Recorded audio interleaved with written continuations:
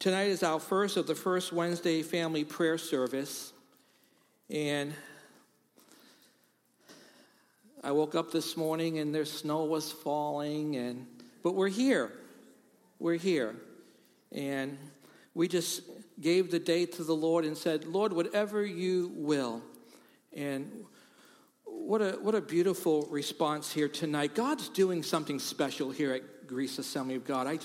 It's not just something I'm saying. I just really sense it deep in my own spirit that God is doing something special here. He's deepening us. He's growing us. Last year, the Lord impressed on our hearts as a leadership team to develop a culture of prayer here at Greece Assembly. And I shared during the January prayer series, culture is a way of life. And certainly the words of Jesus found in Matthew chapter 21, verse 13, my house shall be called a house of prayer, speaks of the church living and breathing in a culture of prayer, operating from the essential foundation of total dependence on God. And mom and dad, the older generation, how critically important it is for us to model complete total dependence to the next generations. Amen? The first century church was marked by a culture of prayer. Prayer was a way of life. They prayed first. They prayed right. They prayed often. Our desire is for this culture of prayer to be experienced personally, for every generation that's represented here tonight to be experienced personally and modeled across all generations to become a way of life as we together fulfill our mission of making more and better disciples. The first century church, according to Acts 2:42, says all the believers devoted themselves to the apostles' teaching and to fellowship and to sharing in meals like we did tonight. Did you get enough to eat? Including the Lord's Supper, they came together and celebrated and worshiped around the communion table, and they devoted themselves, we see in Acts 2:42, to prayer. The first part of Acts 2:43 says, a deep sense of awe came over them all. I love that verse. This is a transition from Luke penning, and they devoted themselves to prayer. A deep sense of awe came over them all. And they witnessed the miraculous. God was glorified, magnified in unbelievable ways. You see, when God's people unite together in humble, sincere, genuine prayer, God's presence, God's power, God's provision, and God's peace will invade the prayer meeting, will invade the lives of those who have come together to seek Him, to call upon His holy name. How I want the Holy Spirit of God, the presence of God, to invade my life, to invade your life, to invade our families, our children, our high school students, middle school students, young adults, every generation that's represented. That God's presence, God's power, that same power that raised Christ from the grave, God's provision and God's peace. Oh, that our lives would be invaded. Amen? That every generation would be invaded by the presence of God. In the Bible, we see several occasions where Jesus taught on prayer. In John chapter 14, verses 13 and 14 is just one of several examples. And I want to, just for a couple minutes, focus on these two verses in John 14. Jesus taught his disciples saying, and whatever you ask in my name, that I will do, that the Father may be glorified in the Son. If you ask anything in my name, I will do it. Now, some people seem to think that Jesus is giving us a blank check. There are people that teach that. We can ask for anything we want, and he will sign his name to it and pass it along to the Father in heaven, and it will be done, it will be guaranteed. But that's not at all what Jesus is teaching. Jesus said in John 15:7, just the chapter after John 14, he says this, if you abide in me and my words abide in you, ask whatever you will, and it will be done for you. Every promise in Scripture has a qualifier. So everybody's like, ask whatever you will and it will be done for you, but that's not the whole picture. There's a qualifier. Jesus said, if you abide in me and my words abide in you. That's the qualifier. The qualifier is being in his word, and his word being in you. I can't stress enough the importance of that truth. It's submitting my will to his word and his will. It's aligning myself with him in what he says. You see, effective prayer is about submitting and aligning my will, our will, with God's will. Jesus said, if you abide in me and my words abide in you, ask whatever you will, and it will be done for you. Now let's go back to John 14, verses 13 and 14. Jesus taught his disciples, saying, and whatever you ask in my name, that I will do, that the Father may be glorified in the Son. Praying in Jesus' name means, I have three things. This is not an exhaustive list, but here's three things I'm going to touch on briefly. If you have an outline, you can fill in the blank. Praying in his name means, number one, access to the Father. Access to the Father. Jesus paved the way for us on the cross. Can I hear a big amen? Amen. Thank you, young man. Man of God. Through his death and resurrection, Jesus opened the door to heaven.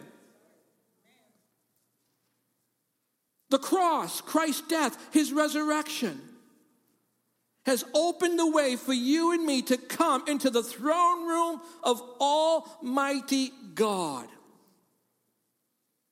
That's incredible. The author of Hebrews chapter 4 verse 16 says, let us therefore come boldly to the throne of grace that we may obtain mercy and find grace to help in time of need. Jesus paid the way for us on the cross to come boldly. The word really means with confidence. Confidence, we can come before a holy God and not be zapped. Because of the cross, because of the death and burial and resurrection of Jesus Christ, because of the gospel of Jesus Christ, the good news of Jesus Christ.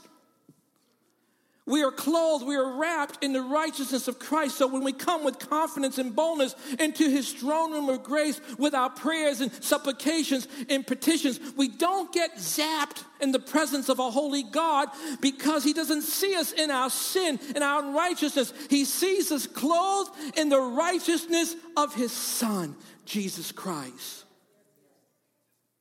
Praying in his name means access to the Father. Jesus paid the way for us on the cross. Number two, authority in our position in Christ. I'm reminded of Peter and John on their way to the temple to pray. They run into a poor crippled beggar asking for help. This wasn't the first time. He was laid there on a daily basis. But these were men who communed with the Father in heaven. These were men who abided in his word, and his word abided. They were filled with the Holy Spirit and prompting the voice of the Spirit of God at that particular moment to stop.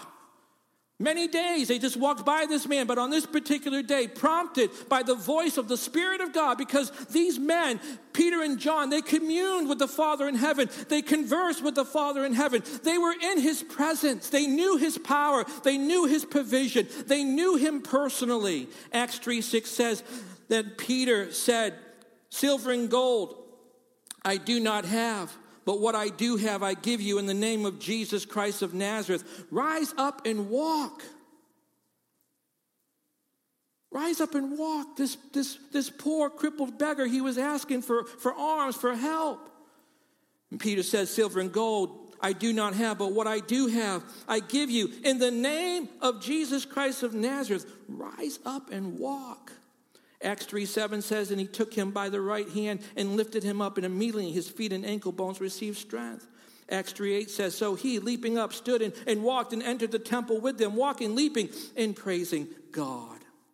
Praying in his name means access to the Father, authority and our position in Christ. And lastly, agreement with his will. Jesus taught his disciples saying, in this manner, therefore, pray, your kingdom come, your will be done on earth as it is in heaven. What does John 14:13 and 14 teach us? There's two underlining principles. The first one is this, on your outline, everything for God. Everything for God. Jesus taught, and whatever you ask in my name, that I will do, that the Father may be glorified in the Son. The underlining purpose for prayer is for God's glory, for God to be glorified. What we're doing tonight is for God's glory, for God to be glorified. Colossians 3:17, Paul writes to the church in Colossae, and whatever you do in word or deed, do all in the name of the Lord Jesus, giving thanks to God the Father through him. Giving glory to God the Father through him. Whatever you do it for the glory of God. Whether it's work or playing football, do it for the glory of God, for God's glory.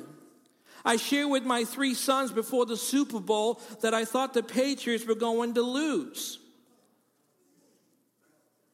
And that it was all part of God's plan. Not because God has a favorite football team, as some might think, or is interested in who wins the Super Bowl, but he's interested in glorifying his name. And if you've been tracking the story of the Eagles this year, it's pretty special.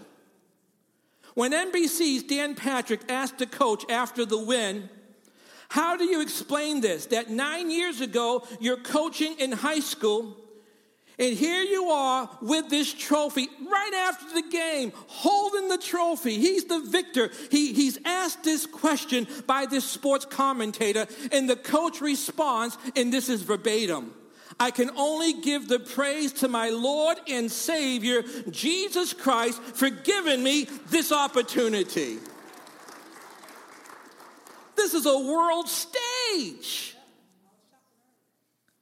And on this world stage, God's name was glorified. That's better than a Super Bowl victory. Amen, church? Whatever you do it for God's glory. Pray that the Father may be glorified in the Son. Let the glory of God shape the way you and I pray. The first principle is everything for God. The second principle is everything from God. Jesus promised, if you ask anything in my name, I will do it in accordance to his will. Where does Christ-like compassion come from? God. Where does unconditional love come from? God. When we need compassion to help someone and we pray, Father, I need your compassion. We are praying according to his will. He will answer that prayer. When we need unconditional love in a relationship, and we pray, God, I need your unconditional love. That's a prayer that's in alignment with the Word of God. God hears and answers such prayer. Where does godly wisdom come from? God. And when we need wisdom and we ask God for it, he will give us his wisdom. Why? Because he encourages us in James that if we lack wisdom, to ask of him, and he'll give it, not just in little sprinkles, but in abundance. He'll pour out his wisdom. Why does he answer such praying? Because it's in alignment with his word and his will. And that's why every time that we pray for an unsaved person to come to know Jesus Christ, we are praying prayers that are in alignment with the will of God, because God's word says he desires that none would perish, but all would come to repentance. Where does peace that surpasses understanding come from? God. God, I need your peace in the midst of the storm. That's a prayer that he answers because you're praying according to his word, according to his will. He doesn't want us to be filled with trouble and worry in our spirit. Where does strength for the trial come from? God. They that wait upon the Lord shall renew their strength. They shall mount up with wings like eagles. They shall run and not be weary. They shall walk and not faint. James 1:17 says every good gift and every perfect gift is from above and comes down from the Father. The worship team would make their way back to the platform. John 14 teaches us that everything is for God's glory and everything is from God's grace. Amen? Prayer is not advancing our personal agenda and wants, but about the glory of God. The glory of God. And church, I am convinced and deeply convicted in my heart and spirit that as we continue to grow in this place as a church family on First Wednesday, God is going to be glorified in this place, in our lives, in every person's life, in every married couple's life, every family's life. Amen, church? I believe it. Would you stand and we're going to continue to worship with the team, the worship team.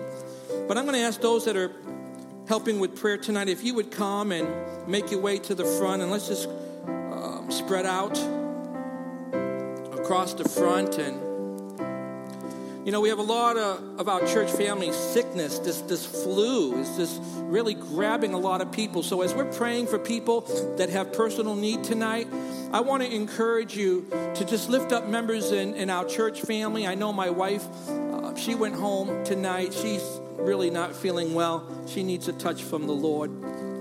And as the worship team leads us,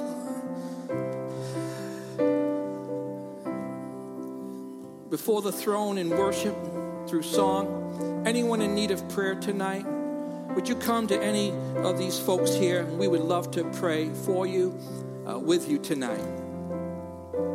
Come now.